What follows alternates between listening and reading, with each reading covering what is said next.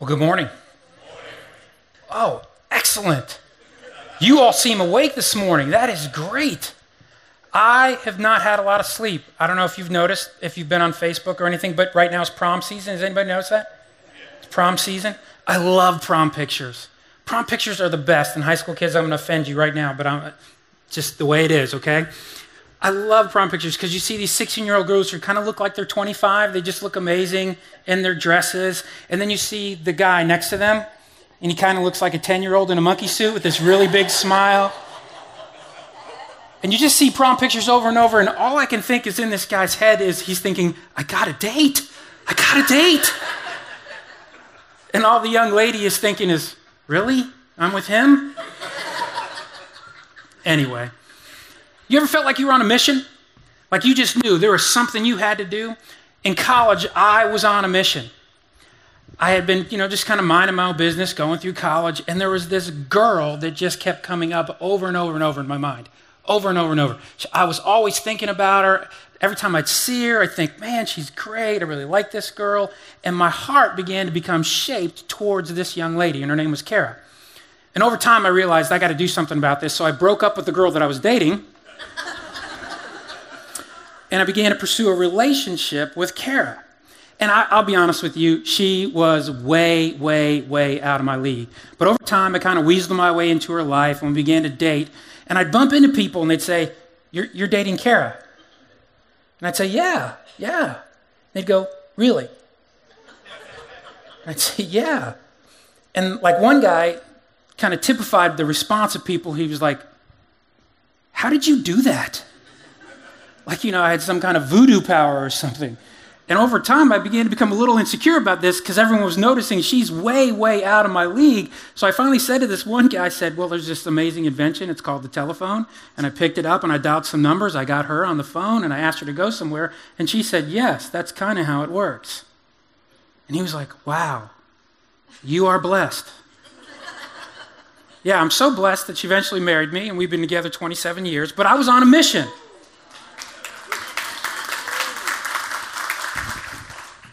I guess that's pity right there. Well, he got a wife and she stayed with him. That's amazing. Anyway, yeah. So some of you have had moments where you feel like you're on a mission. There was a small group leader and he's talking to a little boy in his class and he said, does anybody know why it's important to be quiet in church? And the boy said, yep, because people are sleeping. So my hope for you this morning is that you will be awake to what God wants to do in and through you and his people, and you will find God's mission for you this morning. We are in week 29 of a 31-week series called The Story. We have been surveying the entire Bible. We are almost done, all of God's revelation to us. And we found that in the Old Testament, God chose the people of Israel to win people back to himself. He chose them very purposely to have a special relationship, to bless him, that they would be his messengers. And even though they failed many times over and over, they were his messengers to the world. And in the Gospels, we see that God sent his divine son, Jesus, to enter the world, to take on flesh, to die on the cross, to pay the penalty for our sin so that we could have a relationship with him. And he vanquished the problem of sin once and for all. He was the messenger. And in the second half of the New Testament, we started to see that God has chosen his church to be his messengers to a hurting and lost and dying world so that people can find their way back to God. And 2 weeks ago, we were in the book of Acts, and we learned the church isn't a movie theater where we come to be entertained, and the church isn't a gas station where we stop in once a week to fill up, and it's not a restaurant where we make our orders and we make our choices and we wait to be served. We said that the church is a community, it's a family, and that the church as a group is on mission. And then we looked the week before that at Acts 1, chapter 8, where Jesus told his disciples, when the Holy Spirit comes upon you, you will receive power, and you'll be my witnesses in Jerusalem and Judea and Samaria and even to the uttermost parts of the earth. And the first part of the book of Acts, you could see God building his church in Jerusalem and Judea and then Samaria. And we're going to look at today the part where the gospel begins to go to the uttermost parts of the earth. And we're going to see the life of one particular person named Saul and how he was most instrumental, humanly speaking, in spreading the gospel to their immediate vicinity and eventually to the world. So I want to look at this. In the context of the book of Acts, I want to tell you a little bit of a story of Paul, okay? Or Saul, excuse me. We'll get to the Paul part in a minute. I want to tell you the story of Saul. The church in the early part of Acts has begun to preach the gospel. Now, the religious leaders of the day, the Jews, have decided they think they are done with this whole Jesus movement because they executed him, they killed him, but lo and behold, he came back to life, and his followers become these crazy zealots saying, you won't believe this, Jesus is alive, and you have to hear the story. So they begin to preach, and thousands literally in Jerusalem are coming to faith in Jesus. So the religious leaders, this isn't just a one-day kind of thing. This is going on and on and on. And you read the first part of the book of Acts, and they are getting more and more and more afraid. Because this Jesus movement, which they think they quashed, is now spreading. So one of the days, they come across a follower of Jesus. His name was Stephen. They kind of grab him out of the marketplace on some trumped-up charges, and they bring him in for a trial. And they accuse him of blasphemy. He says, okay, so let me defend myself. And in his defense, he preaches this sermon from the Old Testament, proclaiming basically, this is what God has been setting us up for the Messiah, and it's Jesus, and he died, you killed him, and he came back to life, and I serve him now. And in rage at what he said, they dragged him out of the city, and they stoned him to death. Now, stoning is a pretty gruesome way to die, if you think about it. Stoning was when they literally picked up stones and threw them at an individual until the person was dead. And it's kind of a communal sentence as well, because it's not done by some nameless, unknown person. As a community, they will rally around and they come to the place, and everyone picks up rocks and they throw them and kill them. And it's a communal judgment and it's a communal guilt. And they have stoned Stephen to death. And our first introduction to this guy, Saul, is there in Acts chapter 8, starting in verse 1. So if you can put that up there. It says that Saul was one of the witnesses, and he agreed completely with the killing of Stephen. And a great wave of persecution began that day, sweeping over the church in Jerusalem. And all the believers, except the apostles, were scattered throughout the regions of Judea and Samaria. But Saul was going everywhere to destroy the church. He went from house to house, dragging out both men and women to throw them into prison. God is using persecution here, you can see in the text, to drive the church out of Jerusalem to the surrounding areas. Because they're afraid and being attacked, they're moving out. And Saul has a new mission. He's a young Pharisee, and he's decided he is going to be the primary persecutor of the church. So Saul's job now, really, his mission is to destroy the Jesus movement, is to destroy the church. And he's arresting and killing men and women and children simply because they believe in Jesus. If you think about it, he's a first-century religious terrorist in the most pure sense of the word. Because of what someone believes or someone thinks, he's decided it is his job with the authorities to go and find them and to take them out. And imagine this. Okay, it kind of gives you this mindset of 1930s Germany. They are going house to house to find anyone who will name the name of Christ so they can drag him out and put him in prison. And Saul is leading the way. That's his mission, that's his job, that's who he is. But God had other plans for Saul. So we pick up the story, the very next chapter in Acts chapter 9. Meanwhile, Acts 9, starting in verse 1, Saul was uttering threats with every breath and was eager to kill the Lord's followers. So he went to the high priest and he requested letters addressed to the synagogues in Damascus, which is north, asking for their cooperation in the arrest of any following the way. That's what they were calling this movement, the way. He found there, and he wanted to bring them, both men and women, back to Jerusalem in chains. And as he was approaching Damascus on this mission, a light from heaven suddenly shone down around him. And he fell to the ground, and he heard a voice saying, Saul, Saul, why are you persecuting me? Who are you, Lord? Saul asked. And the voice replied, I am Jesus, the one you are persecuting. Now get up and go into the city, and you will be told what you must do. So Saul picked himself up off the ground, and when he opened his eyes, he was blind. So his companions led him by the hand to Damascus, and he remained there blind for 3 days and did not eat or drink. So Saul's on this mission to destroy the Jesus movement, and lo and behold, there is an intervention on the road to Damascus. He's on a mission, and Jesus appears to him, shocks him, and says, this is not your mission anymore. And isn't it interesting that all he has to say is, when Saul says, who are you, Lord? He says, I am Jesus. And it kind of changes everything for Saul.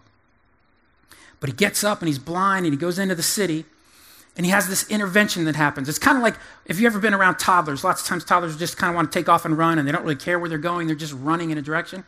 And you have to kind of get in front of them and kind of pick them up, turn them around and send them back in the right direction.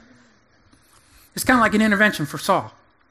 kind of saying, hey, you are running fast, but that is the wrong direction, boy. Let me pick you up and send you the other way. And this is a massive intervention, and it's a massive change for Saul. So much so, got to pick up the rest of the story here, starting in verse 10. Now there was a believer in Damascus named Ananias, and the Lord spoke to him in a vision, calling Ananias. It's always great when the Lord speaks to you in a vision and uses your name, right? Ananias. Yes, Lord, he replied. The Lord said, go over to the straight street to the house of Judas, and when you get there, ask for a man from Tarsus named Saul. He is praying to me right now. I have shown him a vision of a man named Ananias coming in and laying hands on him so that he can see again. But Lord, exclaimed Ananias, I've heard many people talk about the terrible things that this man has done to the believers in Jerusalem, and he is authorized by the leading priest to arrest everyone who calls upon your name. Isn't this a great interaction here? Ananias says, hear the Lord call him, and he starts very well. He says, yes, Lord. Let me help you out. If you ever hear the Lord speak to you, and the Lord uses your name, your first response should be, yes, Lord. Kind of like I train my kids. When Dad's speaking and he asks you a question, just say, yes, Dad. Don't say, I don't know or I don't want to. Say, yes, Dad. Yes, Lord. But it doesn't go well from there because the middle, he says, but Lord. Let me help you out here. If you're ever speaking to the Lord, do not start a sentence with, but Lord. There is nothing that you can finish that sentence with that's going to be good, okay? God gives you a command, you say, but Lord. It's not a smart response. But Ananias feels this need to help God out. Evidently, he's way up in heaven. Maybe he's distracted by all the worship or there's some planets in his way. But he feels the need to kind of give him some details and information that you may not be aware of. Hey, by the way, Lord, that you may not know this, but we all know this down here. This guy's a bad dude. Okay, this is not really a good plan. So why don't you put back in your planning machine, kind of run it by the angel council, and maybe we can come up with something else, okay? Ananias does not want this mission. He's objecting. I mean, can you blame him? I mean, this is dangerous. This guy's the leading religious terrorist of his day, and the Lord's saying, yeah, go talk to him. Pick it up in verse 15. But the Lord said, go. For Saul is my chosen instrument to take my message to the Gentiles and to the kings, as well as to the people of Israel. And I will show him how much he must suffer for my name's sake. So Ananias went, and he found Saul, and he laid hands on him, and he said, Brother Saul, the Lord Jesus, who appeared to you on the road, has sent me so that you might regain your sight and be filled with the Holy Spirit. Instantly, something like scales fell from Saul's eyes, and he regained his sight. Then he got up and was baptized. And if you read the rest of the chapter, Saul begins instantly to teach about this man Jesus, who came to the earth, was God in human flesh, resurrected from the dead, and is now changing people's lives, including his own. He instantly begins to reason with the religious leaders of his day. It's interesting here. And if you're writing things down, I want you to write this down. The first thing I want you to notice is this, that God chooses unlikely people for himself. God chooses unlikely people for himself. It says very clearly that Saul is his chosen instrument. He will use him to accomplish his purposes, and it doesn't matter who he was. It only matters that God has chosen him. Now, some of us, I don't know if you're like me, but some of us are a little bit what you would call unlikely instruments to be used by God. Maybe nobody would have picked you for serving Jesus earlier. Maybe you were too hurt or too unnoticed, or you were too angry, or you're too self-centered, or you didn't care, or you're too smart to believe in God, and you were one of those urbane, hip, well-read people that are too smart to embrace fairy tales. If you are, you probably haven't been my friend. I've never been one of those people, never been considered smart and urbane and hip. But maybe you're one of those people that you're too something in order for God to use. But when God chooses you, your warts, your hang-ups, all your issues, all wrapped together in one package, all your weaknesses, and lavishes his love on you, he can use you. Now, some of you today are not believers in Jesus. You are kind of checking out the faith thing, and we are so glad that you are here. I am personally excited that you are here this morning. And maybe you're wondering, could God even use someone like me? Let me help you out. He can use you. If he can use a terrorist like Saul to spread his church, he can use you no matter what your story is. Whether you've hated him in the past or hate him now, if you hear his voice and you respond to him in faith, you can have a great story to tell. So you may feel like your story's already written. I've kind of already made those decisions. I'm kind of locked in my ways. This is me. This is who I am. I'm the guy or the girl or whatever. Well, Saul thought that way too. I'm the terrorist. I persecute the church. But when God stepped in and intervened, it changed everything, and he had a new mission. And God can intervene and change everything, and you can have a new mission too. So the most unlikely persecutor of the church becomes a key player in spreading the gospel. And eventually he becomes a leader in the church at Antioch, which is in Syria, near Aleppo. So it's about 10, 15 years later, Paul's gone from being the persecutor to he's actually building the church. He's one of the leaders. We pick up his story here in Acts, starting chapter 13.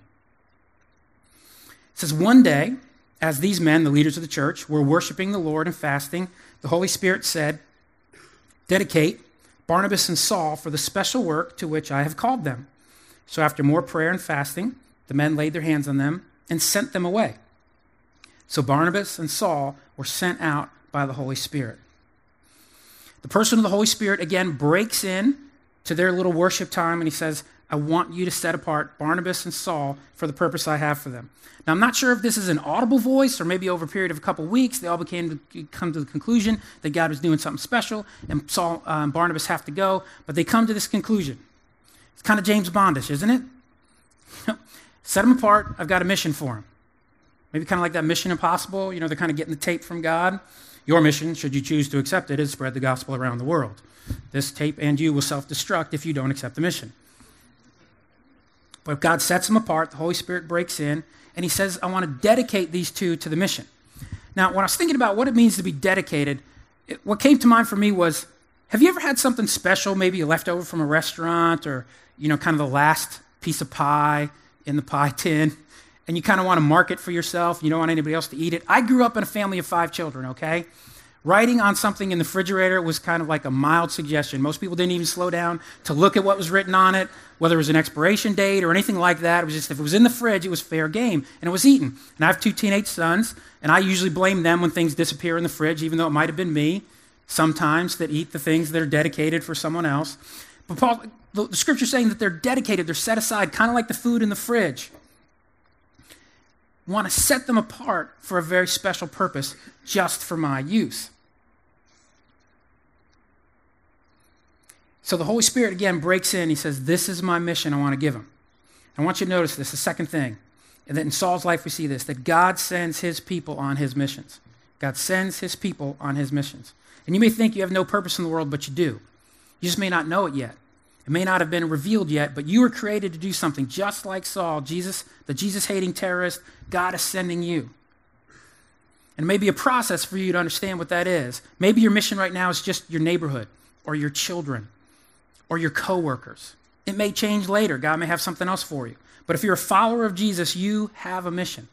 And we've been talking about it throughout this series. So Saul's mission is to go plant churches in the Roman Empire. So this is what he does. Okay? If you look at chapter 13, the rest of the chapter, we can kind of see it on a map here. Call it the first missionary journey. Theologians are such a great creative bunch, aren't they? Paul goes on a missionary journey. What do they label it? The first missionary journey. So he and Barnabas go down to the coast. They get in a boat and they sail to Cyprus, which is where Barnabas was from. They reach a city called Salamis and they preach in synagogues.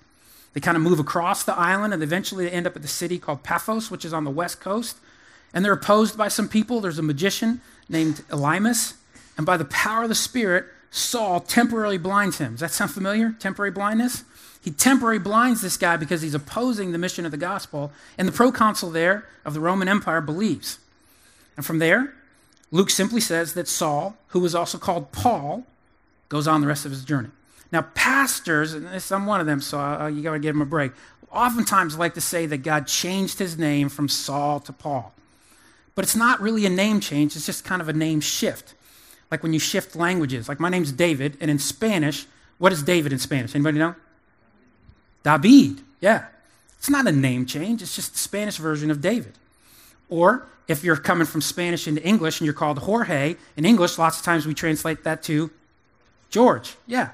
Or if you're coming from someplace else and your name's like Wondolowski, I don't know, maybe it gets changed to Wonder, I don't know, but it's not a name change, it's just a different language. And here, Saul's kind of the Hebrew version, Paul is the Greek and Latin version. So it just starts referring to him, and after that, just in Acts, they just refer to him as Paul. So he gets his name shifted there. And then from Cyprus, they sailed to what is modern-day Turkey, area called Pamphylia at the time, and they landed in Perga. And then they moved inland to a place called Antioch in the Pisidian region. Now, this is not the Antioch they came from. It's a different Antioch. Okay? And there, after this long journey, it's about 100 miles, they walked by foot over some rough terrain. They begin to preach in the synagogue, and many people believe. They're actually invited to preach in the synagogue.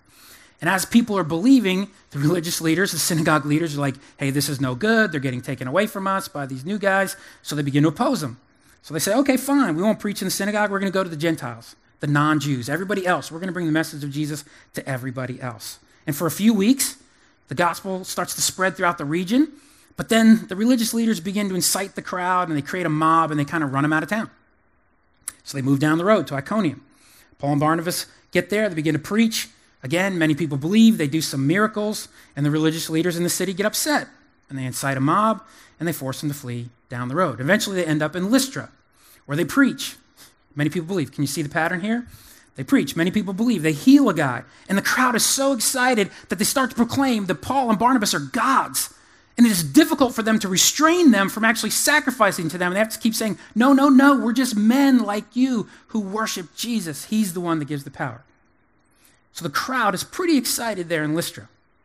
But the Jews and the religious leaders in Iconium hear that they're down in Lystra stirring up the crowd again, so they come down and they stir up the crowd, and there's a riot. And this time it gets rougher. And they actually drag Paul out of the city, and they stone him, and they leave him for dead and go back in.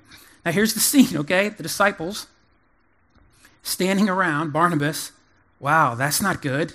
Paul's dead. What do we do now? And shockingly, Paul gets up. They think he's dead, but he's not actually dead. And he says, hey, let's go back into the city. Now imagine, Paul's just been stoned, and he says, yeah, let's go back in. Yeah, Paul, one of those rocks hit you a little harder than you think, okay? That's the dangerous spot. Why don't we go somewhere else? But actually, they actually go back into the city. What amazing courage. They go back into the city. Now, the next day, they move down the road to a place called Derbe. Again, many people believe the gospel spreads, and then they decide to head home. So to head home, they just retrace their steps backwards through that part of Turkey, and they head home. And while they go, they strengthen the believers as they come to find them. They help them form churches. They appoint leadership in the power of the Holy Spirit, and they set up churches all over that portion of southern Turkey. And then eventually, Paul and Barnabas, and Paul does this 2 more times. 2 more missionary journeys to actually get into Greece, and eventually he ends up in Rome, but that's for another week. So as he's going through all this, we see these things. And while he's on these missionary journeys, he begins to write letters to the churches. And Paul is actually responsible for planting more than 10 churches and writing 13 letters to the believers and the church planters and the leaders that he has left behind to communicate to them the truth of the gospel and help them grow in their faith. And that's the core of what we call the New Testament. So he's had this massive impact, this Jesus hater, this guy who wanted to destroy the movement, who's now become its chief proponent. But in the process, as you saw just a little bit, Paul comes across lots of opposition. It's not like being on mission with Jesus means everything's easy. Lots of times it's difficult. Very, very difficult. In fact, Paul has to actually defend himself to one of the churches. And in 2 Corinthians chapter 11, he's comparing himself to some of his opponents who are saying he's not really qualified to lead the church. So this is what he says to the folks at Corinth in 2 Corinthians chapter 11. He has to compare himself, and he says, I've worked harder, I've been put in prison more often, I've been whipped times without number and faced death again and again. 5 times, 5 different times, the Jewish leaders gave me 39 lashes. Now, the 39 lashes is important because 40 lashes was considered a death sentence. You couldn't whip someone 40 times unless they were sentenced to death. So lots of times they would just whip you 39 times because that wasn't considered a death sentence. Now, you might still die, but they didn't actually give you a death sentence. So 39 lashes, 5 times he gets it. 3 times I was beaten with rods. Once I was stoned. 3 times I was shipwrecked. Once I spent a whole night and a day adrift at sea. I've traveled on many long journeys. I've faced dangers from rivers and from robbers. I've faced dangers from my own people, the Jews, as well as from the Gentiles. I've faced dangers in the cities and in the deserts and on the seas. And I've faced danger from men who claim to be believers but are not. I've worked hard and long, enduring many sleepless nights. I've been hungry and thirsty, and I've often gone without food. And I've shivered in the cold without enough clothing to keep me warm. Paul's recounting the difficulties that he's gone through as he's proclaimed this message of Christ. Jesus said when he called them, and he said to Ananias that he would have to suffer for the cause, and he has. But in the midst of it, he still has hope. Paul still has joy. Paul still loves the very people that are trying to destroy him in the gospel. He loves them. Now, how is a man able to do this? All those things that he experiences, and yet supernaturally he seems to demonstrate these qualities and these characteristics that wouldn't just be normal, wouldn't be a normal response. How is he able to overcome these harsh circumstances, the disappointments, the opposition, and in the midst of all this, model love to others? Well, that's our third point. That is that the Holy Spirit empowers his people to be like Jesus. Now, the Holy Spirit's been showing up all throughout the story. Way back in Genesis at creation, the Holy Spirit was hovering over the waters at creation. Genesis 1, chapter 2. In the Old Testament, in Moses and in David and Solomon and Gideon, in the prophets, the Holy Spirit filled them and empowered them to bring God's message. In Jesus' life, when he was baptized, the Holy Spirit descended on him like a dove. The Holy Spirit has been coming throughout the story. And the book of Acts is called the Acts of the Apostles, but it might be better named the Acts of the Holy Spirit, because the Holy Spirit is mentioned 57 times in this one book alone. So Paul's able to remain joyful because the Holy Spirit is living inside of him and empowering him. And he makes an analogy to the church at Ephesus, which he plants in his third missionary journey. He says this in Ephesians 5:18. Don't be drunk with wine, because that will ruin your life. Instead, be filled with the Holy Spirit. Now, this is a great illustration, and lots of times people miss this. Paul is comparing being drunk with wine to being filled with the Spirit. Now, not that you all hang out with these type of people, right? I'm sure this is not the case. But you've probably heard, or maybe heard of people who've said things like, oh, don't pay any attention to that. That's just the beer talking. Oh, don't mind what he's saying or what he's doing. That's just the wine talking. Have you ever heard people say that? Not you, I know. You all are perfect. But some of you maybe know people who might have experienced that or maybe experienced that themselves. Because when people are drunk with wine or with beer or with alcohol, they're filled with alcohol, it changes them. They act differently than they normally would. They speak differently than they normally would. Like if you ever want to see what alcohol does to people, just turn on the show Jail. Turn on the show Jail. People come into jail. It's a great show. It's a kind of a reality show. And they are angry and swearing and throwing stuff and creating all kinds of havoc. And, 5 or 6 hours later after sleeping it off and they're kind of sober now, all of a sudden they're much more compliant and able to kind of go through the process. And Paul's saying, being filled with the Spirit, don't be drunk with wine. That will destroy you. Instead, be filled with the Spirit. Because when you're filled with the Spirit, you actually act different. You say things you wouldn't normally say naturally. You do things. In fact, you begin to look and act and talk like Jesus. The Spirit, when he's in you, begins to produce changes and differences in our life. And if you are a believer in Christ, a 33-year-old carpenter does not come and invade your life. He comes in the person of the Holy Spirit who takes up residence inside of us. And that produces the character of Christ. And so as a believer, we have a choice. We can walk according to our own power, which the Scripture calls the power of the flesh, or we can walk according to the Spirit. And if we walk according to the Spirit, it does different things. In Galatians 5:16, Paul's writing to the churches we just described, Iconium, Lystra, Derbe. They're in the region of Turkey called Galatia at the time. So he's writing to the churches at Galatia in Galatians chapter 5, and he says this, so I say, walk by the Spirit, and you will not gratify the desires of the flesh. For the flesh desires what is contrary to the Spirit, and the Spirit what is contrary to the flesh. He's making clear we have a choice. You can walk according to the flesh, your old nature, your sin nature, the stuff that leads you away from God, the temptation, or you can walk according to the Spirit. Like wine, the Holy Spirit can change your temperament, your character, all those things. You can avoid temptation. You can be empowered by God to live your life on God's mission. And if you do this, you will not look like you're walking according to the flesh. And what this produces in you is this, in Galatians 5:22, the fruit of the Spirit is love, joy, peace, forbearance, kindness, goodness, faithfulness, gentleness, and self-control. And against such things there is no law. Those who belong to Christ Jesus have crucified the flesh with its passions and desires. Since we live by the Spirit, let us keep in step with the Spirit. Again, he's making clear to them, when you live by the Spirit, these are the things that it produces.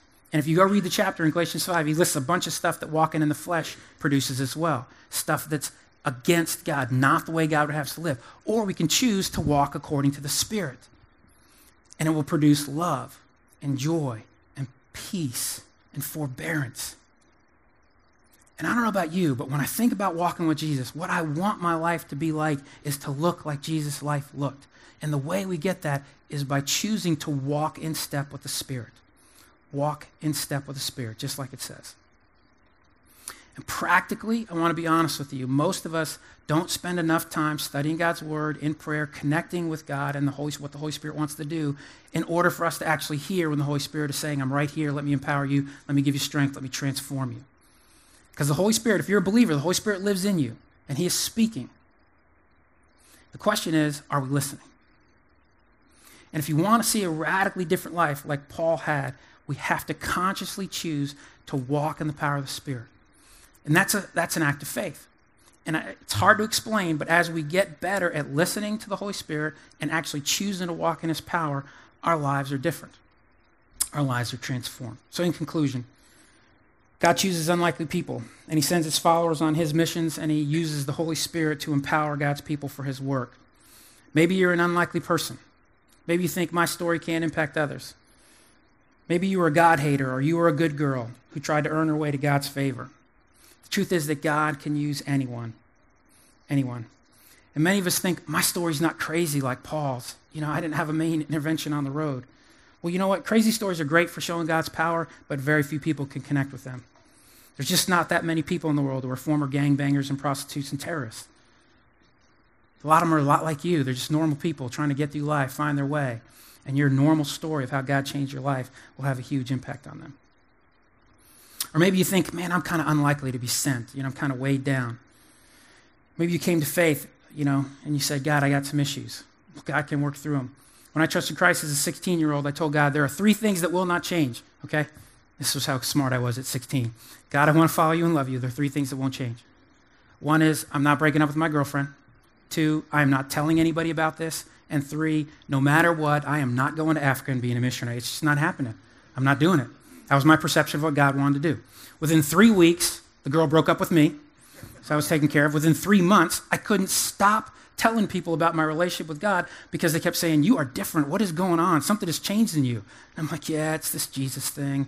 I know I'm not really a likely candidate, but here it is. So I'm telling people about it. And within 3 years, I'm in Africa proclaiming Jesus to people out in the bush, way, way out there for a summer, and loving every minute of it because God changed me. 2 Corinthians 5 says that we are Christ's ambassadors. God is making His appeal through us, and we speak for Christ when we plead, come back to God. That is our mission. And wherever you are, that is your mission. Whether it's distant lands or your local neighborhood and your coworkers, you represent Christ now and you can share your life. Or maybe you're saying, I'm lacking power. I don't have the power to do what He's called me to do. Well, God has already made that power available to you in the Holy Spirit. And you simply have to trust that He is there, trust that He will transform you and give you the words you need, give you the power you need to resist temptation, to be different, and He actually does it. It's a step of faith, and we don't want to live in our power, we want to live in His. Let me pray for you. Father, thank you for your word. Thank you for the life of Paul, how you showed us that you can transform us, that you choose unlikely people.